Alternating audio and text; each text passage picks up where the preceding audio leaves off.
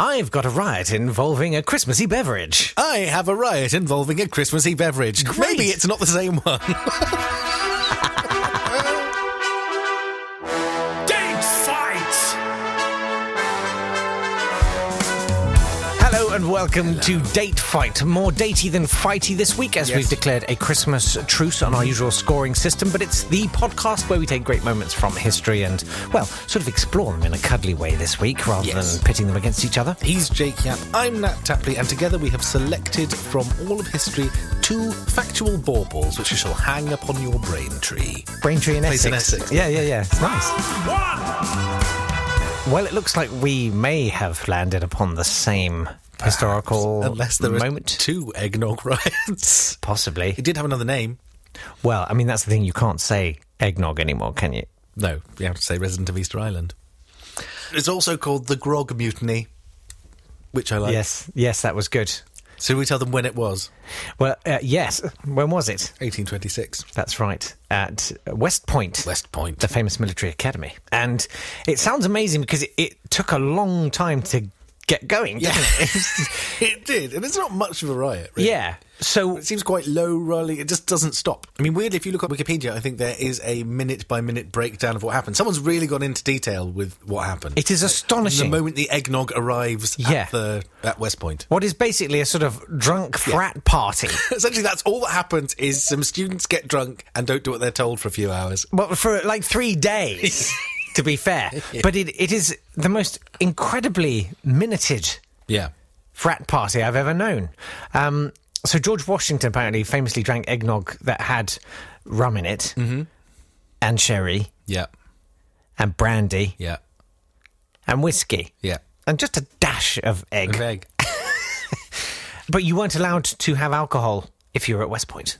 Of course not. That would undermine military discipline. That feels... They've got guns. Don't give them alcohol. They don't mix, guys. They do not mix. Yes. This Christmas, put the guns down before you drink. So there'd been a concern that drinking was getting out of hand, and even though there was prohibition, and so the cadets were informed there's going to be no alcohol in the eggnog, all right? It's all egg, no nog, which made them think, Well, that's not much of a beverage. nuts to that. So I love...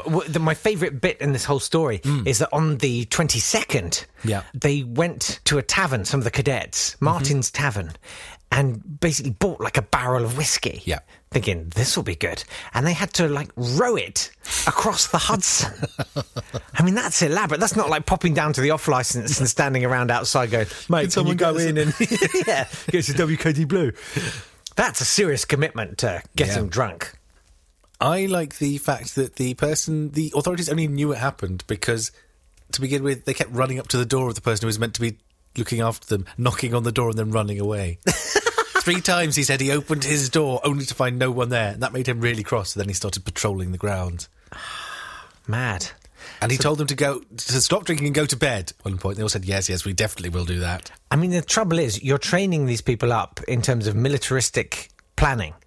You know, big manoeuvres and stuff. They managed to get half a gallon of whiskey from Martin's Tavern, and then they got a gallon of rum from Benny's Tavern to the North Barracks room. Del Martin. Number 5, yeah. And then it just kicked off, didn't it? Yes, at around 5 o'clock, Hitchcock, who's the man who's meant to be telling them all off, found another one of them lying drunk in a stairwell, took him back to bed, but then, whilst he was in that room, several cadets attacked the door, one drawing his pistol and firing a shot into the room. Hitchcock opened the door and yelled at the cadets to stop. He then began arresting them. Wow. After which it just seems to have spiralled. Yeah. To the point where the next morning, when they had the reveille, trumpets happening, half of the cadets came out for reveille, the other half were just lying around drunk shouting, "I'm not coming out, this is awful." Reveille sounded at 6:05, along with gunfire, the sound of glass breaking, profanity from cadets, cries of pain and threats to academy officials. I sort of want to try to recreate that soundscape, you know? Shall I do that? Yeah. I'll try and What do bits that. do you need? Some profanities. Yeah. The butt of the authorities! Flip! Flip! Nats to authority! Jeepers! Oh, my favourite leg! My elbow! 6. Split that right open.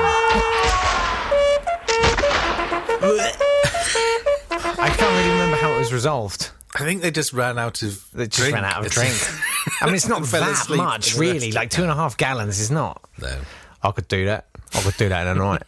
Don't bother me. Some refused to come to Reveille, remaining in their rooms drinking, although some appeared in parade formation despite being clearly drunk. I kind of love the commitment to it. Yeah. You know, to seek your own oblivion and annihilation like that. I admire that. Among the cadets was the future President of the Confederate States of America, Jefferson Davis. Yes, who famously went on to invent the aeroplane. Did he? Let's have some birthdays.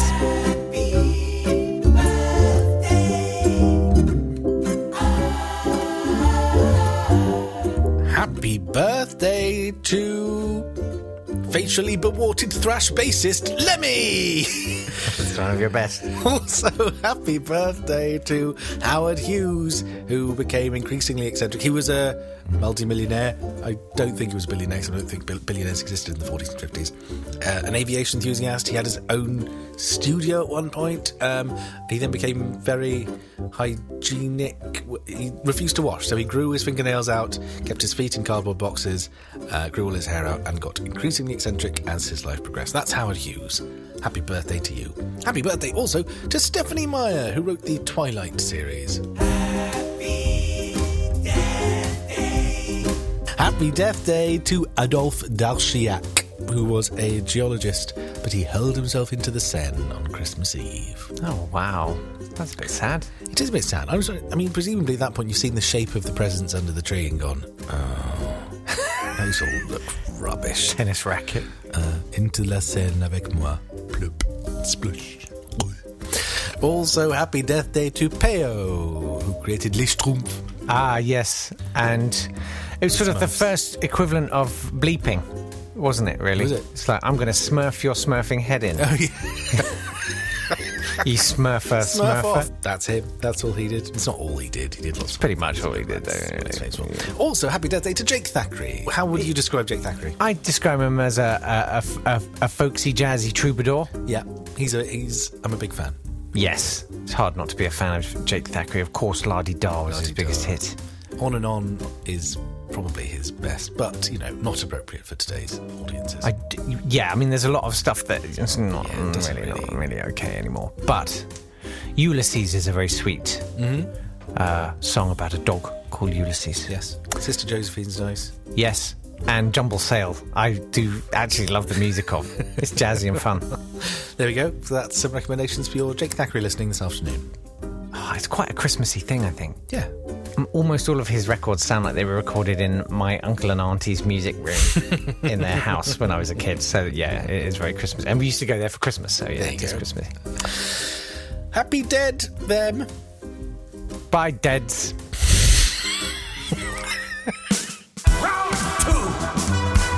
I mean, die on Christmas Eve, that's gotta suck, doesn't it? It is, because you've done all the work and you get none of the dividend. Presumably you have bought all the presents. Or maybe you haven't. Maybe that's why you did. Maybe these are all people who died before the advent of 24-hour garages. Yeah. So they were like, it was like, no didn't get presents. anything Like, and it's 5 o'clock. Yeah. High maintenance partners. Splosh. Let's go to 1865 and the founding of the Ku Klux Klan. Oh, dude. You Christmassy smurf. Yeah, I don't even really want to talk about it. Come on, let's do it. So, 6 Confederate veterans from Pulaski, Tennessee, created the original Ku Klux Klan on December the 24th, 1865, so that they could try and enforce the white supremacy which they had recently lost during the Civil War. I mean, they hadn't lost it. Let's face it. Yeah, it's kind of society still was there. pretty much structured exactly as it had been before, but they could no longer actually have slaves. The name was named after the Greek for circle, Kuklos. I didn't know that. why. Probably because they all held hands.